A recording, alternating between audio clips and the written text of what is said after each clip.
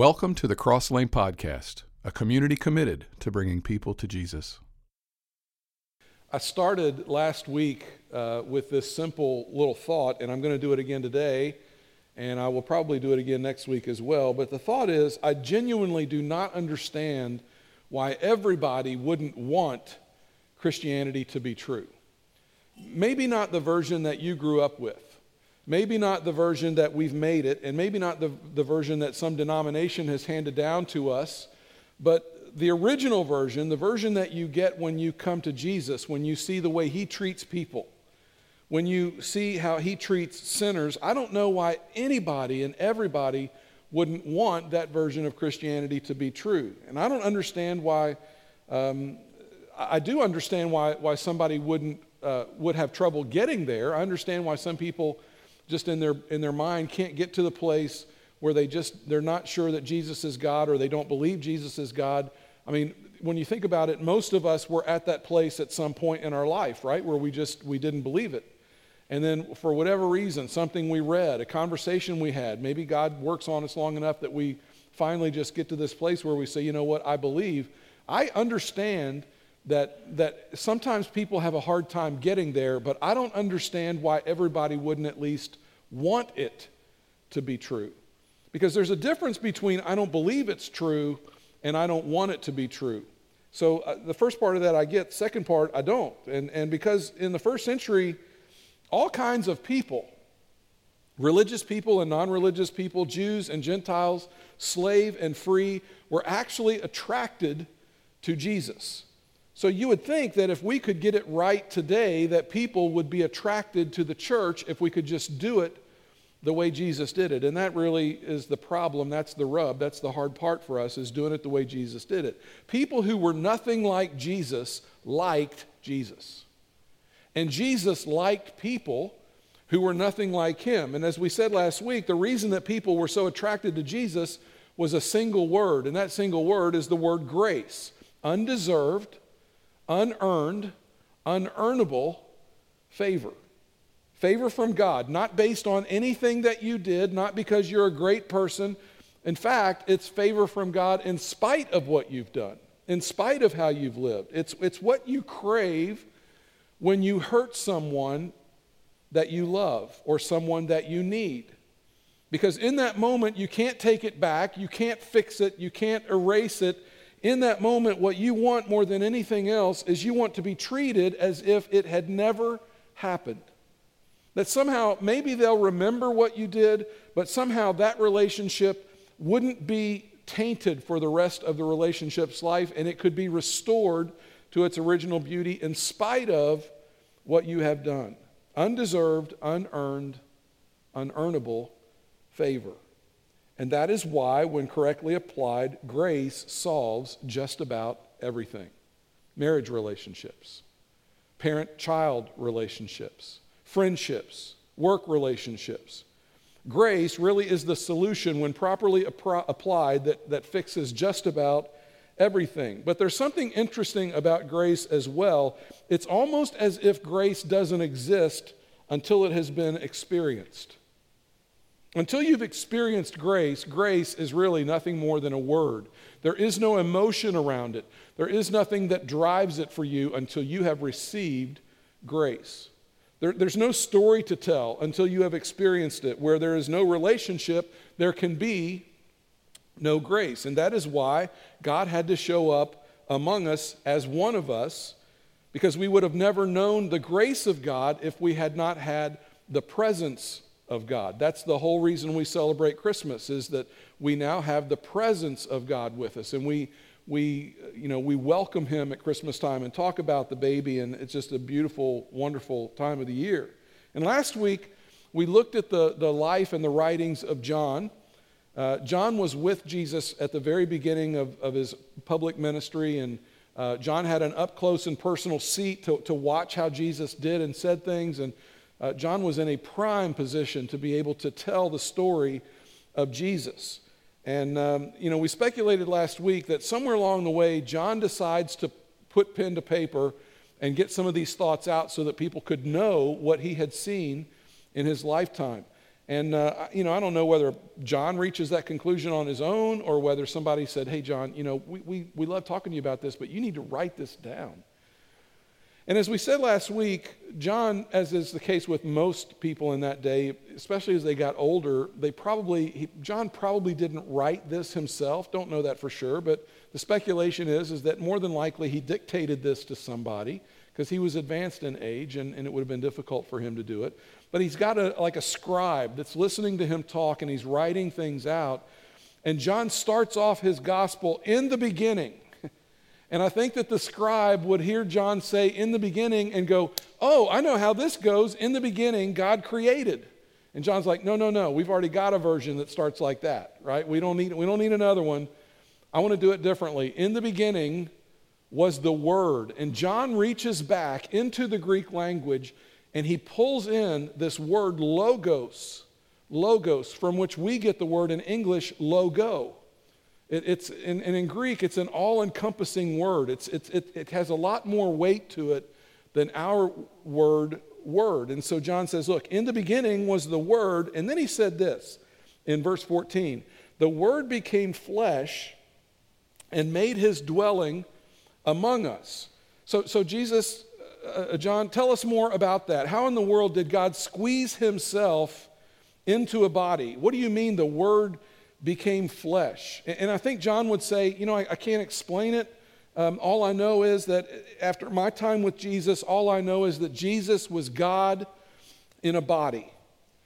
God became flesh among us. And we, John would say,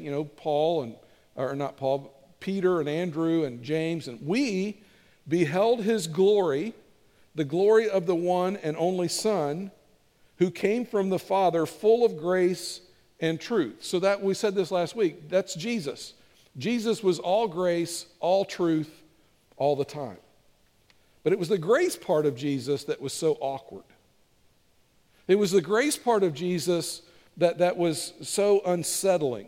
One day, Jesus was with his disciples, and Luke, who thoroughly investigated the life of Christ, talked to eyewitnesses. We get such detail from the writings of Luke. We get names and places, and we even get tithes from Luke. He was very thorough, gave us a lot of detail. Luke in his gospel writes this about Jesus. Jesus entered Jericho and was passing through. So Jesus and his disciples are going through this town. There's no intent to stop. They're not going to have dinner. They're passing through this town. They're not going to stay. They're just passing through. Verse 2, a man was there by the name of Zacchaeus. He was a chief tax collector and was wealthy. And the reason he's wealthy is because he's the chief tax collector. What this means is Zacchaeus has gone to Rome. He has petitioned the governor of Rome and has either paid some kind of bribe or paid some kind of fee or licensing thing. Somehow he's convinced the people in Rome and the governor of Rome to make him the chief tax collector for the city of Jericho. Now, Jericho's a pretty good-sized place, and it would have been difficult for Zacchaeus to collect all the taxes by himself. So what he's going to do then is he's going to go out and he's going to recruit some people to work under him, and they're going to collect taxes, and that's all going to funnel up to Zacchaeus. They're going to recruit some people, and that's going to funnel up to them. They'll funnel that up to Zacchaeus. So you've got this like pyramid kind of thing going on. And, they would all funnel their money up. And the problem with that is, so these people on the bottom have to go to their people and they have to collect taxes to satisfy Rome. Then they would also have to collect enough tax to satisfy Zacchaeus, actually not Zacchaeus, the person that's above them. And then that, it just makes its way up the chain. And eventually they get to make enough money that they can take care of themselves as well. And what this does is it creates a system that is very unfair. And it's quite difficult for the people that have to pay these taxes to do anything else. It's an oppressive system. It sours the people. Consequently, nobody likes Zacchaeus. Okay, he's like the bad guy. Everybody knew him, and everybody despised him. He was not a popular figure in Jericho. But Luke, and I don't know how he knows this, but maybe he talked to Zacchaeus. Maybe Zacchaeus comes to faith, and eventually Luke and Zacchaeus meet and have a discussion. I don't know exactly how Luke knows this, but Luke says in verse 3, he, meaning Zacchaeus, wanted to see who Jesus was, but because he was short, he could not see over the crowd. Now, he's not trying to meet Jesus. He doesn't want to get too close, but like a lot of us, he's curious. He's leaning in. He's not sure what he thinks, but he's got a chance to see him, and so he's interested in that chance. He's at least going to take a look. And so verse 4 says, he ran ahead and climbed a sycamore fig tree to see him, since Jesus was coming that way. Okay, so now it's really awkward. We've got men climbing trees. And when you consider what they wore back in Jesus' day, that could get really interesting really fast. And Zacchaeus is desperate. He wants to see Jesus. He wants to know what's going on with this guy. And he kind of knows the route. He kind of can anticipate where Jesus is going to be in just a few steps. And so he runs ahead. He climbs up in this tree, and he's watching and waiting for Jesus to come by. Luke chapter 19, verse 5, when Jesus reached the spot, he looked up and said to him, Zacchaeus, come down immediately. Now, this isn't in the text, but I think that this is a possibility. Jesus is walking along. He looks up. He sees Zacchaeus, this man in a tree. He stops and he says, Zacchaeus, come down immediately. I think a hush fell over the people that were there. See, here's what happened. It's kind of like a parade in our day. We get up early. We grab our chairs. We get our kids. We show up for the parade route. We get our spot, right? We've got our spot, this place that we want to see, and we want to watch the parade pass by. Well, these people have gotten up, and they've gotten there early. They heard Jesus is coming through, so they're watching. Now they're watching this man climb down out of this tree. Jesus is calling him out, and they're thinking to themselves, finally, somebody is going to call him out on what he's doing to us. Finally, somebody is not going to be intimidated by Zacchaeus, and they're going to get after him and tell him that he needs to go easy on the people, and he shouldn't take as much money from us. And in what may have been one of the most awkward moments in Zacchaeus' life, and I'm sure he had several in his life, what may have been one of the most awkward moments is when now he's got to climb down out of the sycamore tree with an audience watching. Awkward. And everybody's thinking to themselves, this is it. This is it. This is where Jesus unloads. And this guy makes his way down. He makes his way through the crowd. And what Jesus says next shocks everybody. He says, I must stay at your house today. Now remember, they were just passing through. As far as the disciples are concerned, they're just passing through. And then they hear Jesus say, I must stay at your house. And this is a tax collector. This is a bad dude. Nobody wants to be around this guy, least of all the disciples. And they hear Jesus say this, and they're thinking to themselves, Jesus, really? Are you kidding me? We weren't even going to stay in this town. Now we're going to stay at this guy's house? You've got to be kidding me. Verse 7, all the people saw this and began to mutter. That's a great word, isn't it? We don't use that word much anymore. Mutter. All the people saw this and began to mutter. He has gone to be the guest of a sinner. Jesus, this isn't how it works. We got up early. We got there, got our spot in line. We got our spot along the curb. I got my kids here. We're interested. If you would want to talk to us, that would be great, but we don't expect that. But we just wanted to be able to see you. We just wanted to watch you walk by. And this guy who takes such advantage of us gets to meet you, and you're going to go to his house? Are you kidding me? So unsettling, so backward, so upside down. Everything about this just seems wrong. It's unsettling to the people who were there. It would be unsettling to the people who would read this account years later. And to the degree that you and I can understand the context of this story, it is unsettling for us too. Because we don't necessarily understand the kingdom of God, God's economy, the way God sees the world, the way God sees you, and the way God sees me. So time and time again, usually in the form of parables, Jesus would try to explain this upside-down kingdom of God that he was bringing, and he was bringing a brand new ethic. He was bringing a brand new ethos, a brand new way of seeing the world, and he was trying to figure out ways to help the people understand what it is that he was talking about. And so leaving the story of Zacchaeus there in Jericho, we come to a new place where Jesus is telling a story to a group of people. We find this in Matthew chapter 20, verse 1, and he's telling a parable. He says, "For the kingdom of heaven is like a landowner who went out early in the morning to hire workers for the vineyard." He's telling a parable. This didn't actually happen. This is a story that Jesus makes up, but he's going to, like I do when I get up here and tell you stories, like I did with telling you about the kids in junior worship. That's a parable. That's a story, although mine was true. He's just telling a story that helps to communicate what it is, the point he's trying to make. And in every parable, there are two people that you need to discover in every parable. There's the God figure, and then there's also a person that represents you. So when you read the parables in Scripture, the first thing you're trying to figure out is, okay, who represents God and who represents me?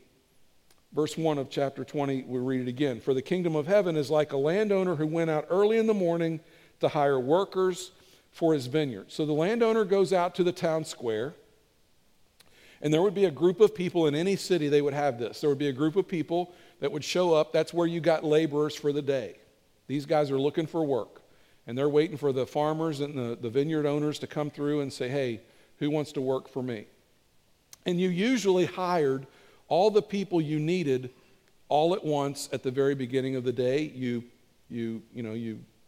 took them with you or sent them to the field, and that was who you had. And as you might expect, if you're a vineyard owner or if you're a farmer, you're much more concerned about the work that's going to be done, and you're much more concerned about the state of your vineyard or the state of your farm and the harvest than you are about the people that you've got working for you. They're just they're interchangeable drill bits. You can get any number of them and switch them out, and it's not really a big deal. But the work of the farm is really it's what's on your mind. Verse 2, "He agreed to pay them a denarius for the day and sent them into his vineyard." So in other words, you day laborers, I'm going to give you a denarius. Who wants to work for a denarius? And, hands shoot up, and he's like, "Okay, you and you and you and you go get in the truck."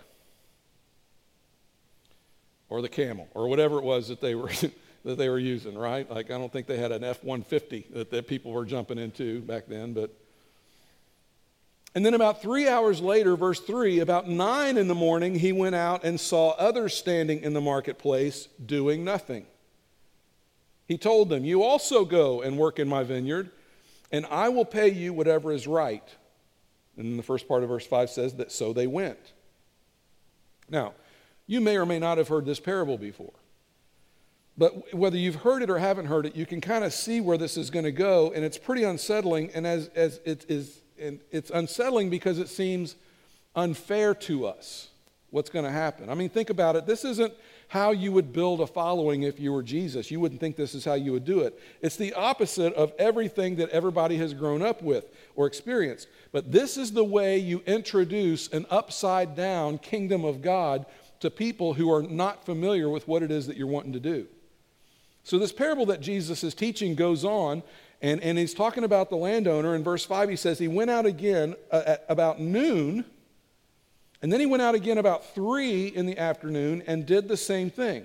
Now, Jesus was a brilliant storyteller, okay?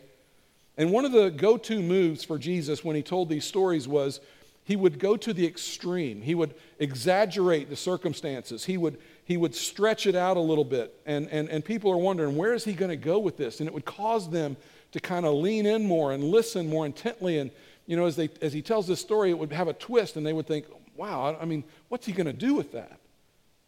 And now Jesus is going to push the story and take the story to the extreme in verse 6.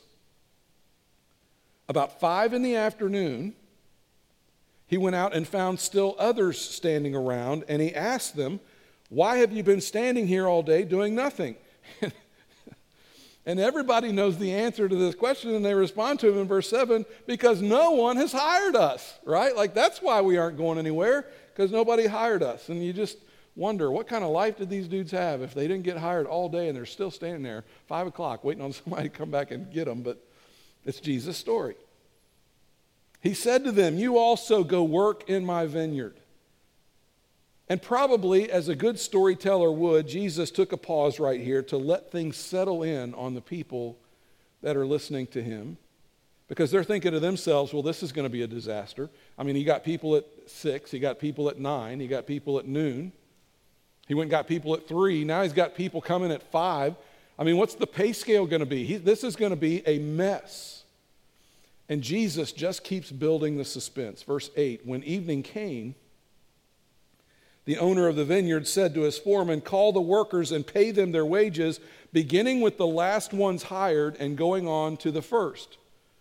So we're going to start with the people who didn't even probably work an hour. If he's commissioning them to work at 5 and he sends them to the vineyard and they're going to knock off at 6, they probably, they had to travel. They haven't even worked a whole hour.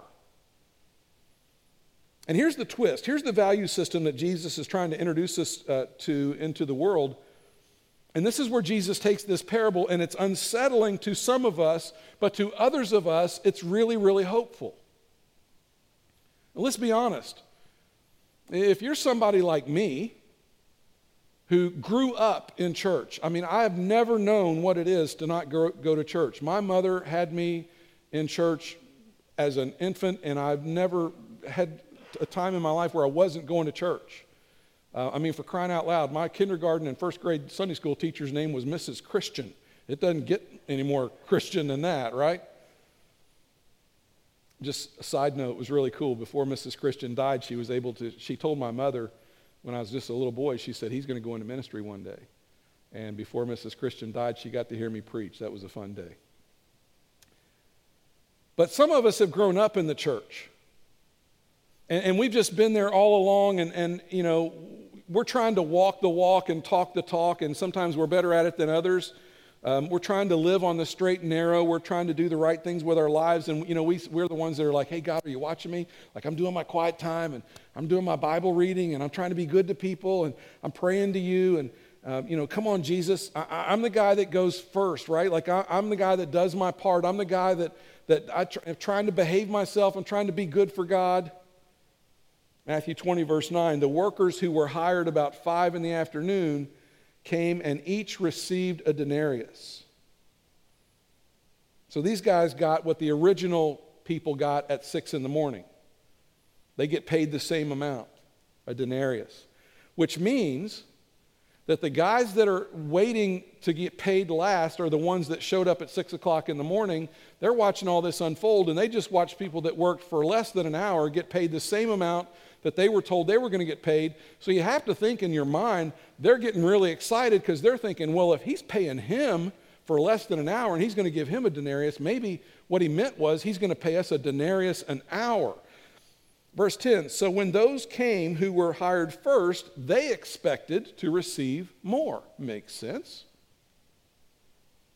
But each one of them also received a denarius.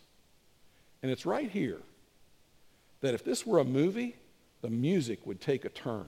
Dun, dun, dun. Right? Like something's up here. What's going on? This isn't right. And what did the people do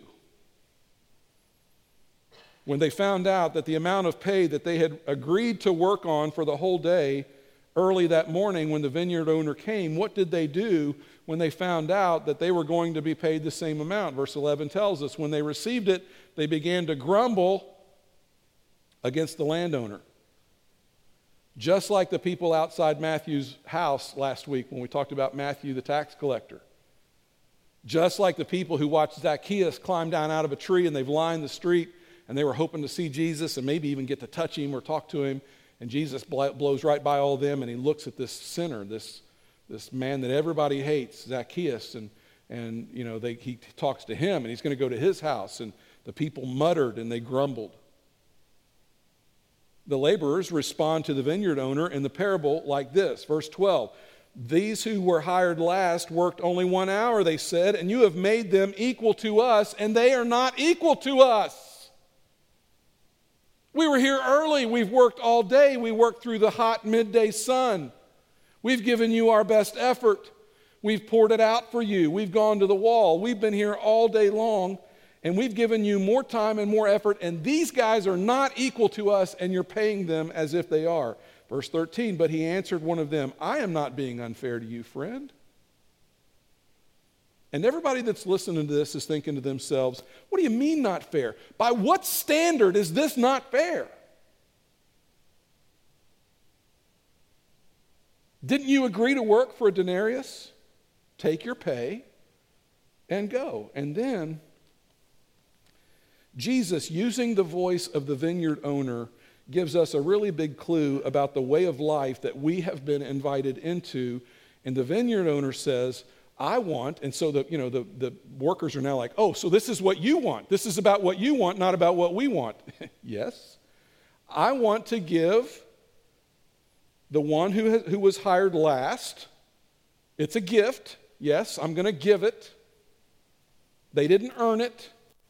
I want to give the one who was hired last the same as I gave you. Well, wait a minute, dude. You didn't give us anything. We showed up at 6 o'clock in the morning and we've been working for you all day. You're not giving anything to us. To which the vineyard owner would say, I gave you a job. At which point they go, well, there is that. You did give us the job.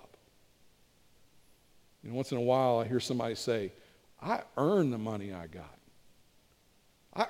I work for a living. I earn what I get. No. God has blessed you with a way to make a living.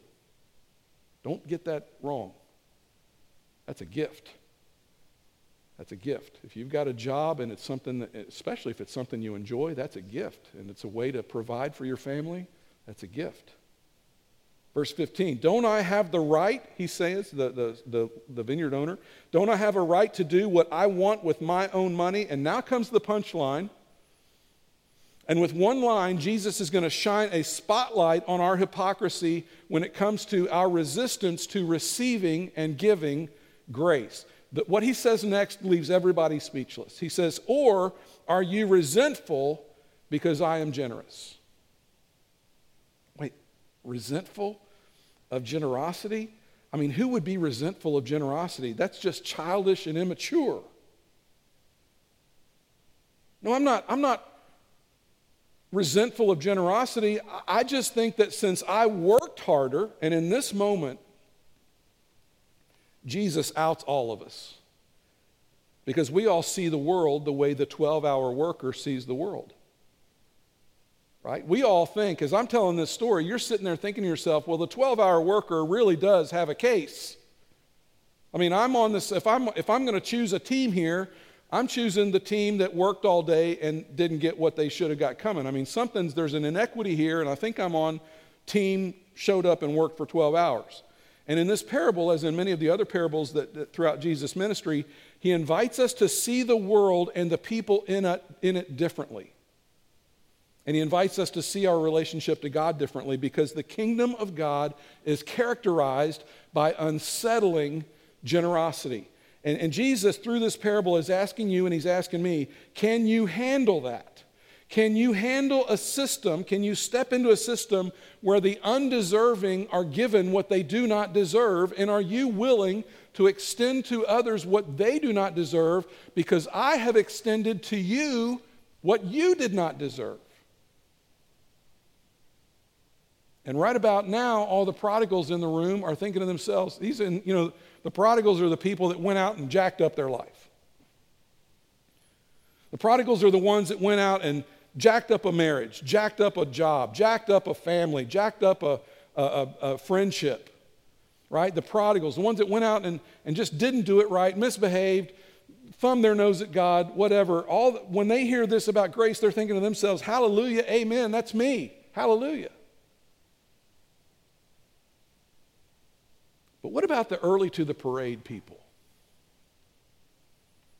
What about the people who tried to do it right their whole life? The people who've tried to be faithful. What do they say?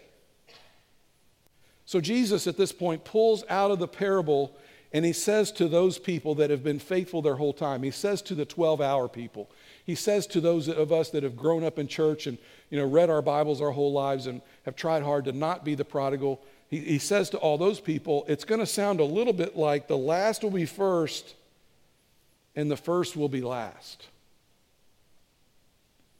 And it will feel unfair because of how you were raised to measure fair. And that leads us to the question, how have we been raised to measure fair? And for us, we compare to determine fair. That's how we get to fair. We start comparing. And here's the takeaway. Grace doesn't compare.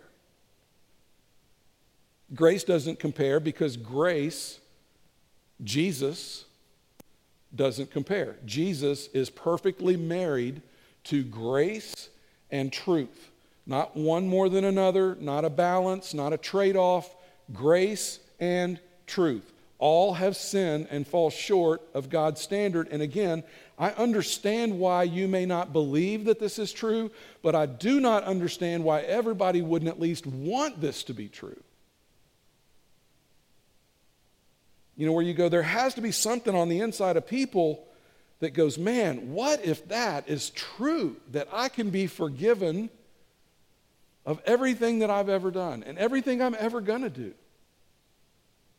Because the system that Jesus leaves us with at the end of his ministry and the system that the Apostle Paul and Peter and others explain to us is fairer than fair. It's beyond fair because in the kingdom of God, and Jesus does this over and over again, everybody is invited. Everybody. The people who showed up at 6, the people who showed up at 9, the people who showed up at noon, those who showed up at 3, those who showed up at 5. Everybody is invited. The people who are faithful and got it right, the know-betters and the did-betters. The people who didn't know better, the people who knew better and did it anyway, which describes just about all of us at one time or another, right? We've all been to that place where we said, you know what? I know what's right, I'm just going to do it anyway. I know I shouldn't, but I'm going to. I know it's wrong, but I'm going to do it anyway. Everybody is invited. People with baggage, people with regrets, people with a past. They get invited along with people like me who have sat in judgment of people like that and thought that I was better than people like that. Everybody is invited into the kingdom of God. And everybody gets in through the same door. Jesus, grace and truth personified. Jesus, who called sin, sin, and sinners, sinners, and then died for all of them.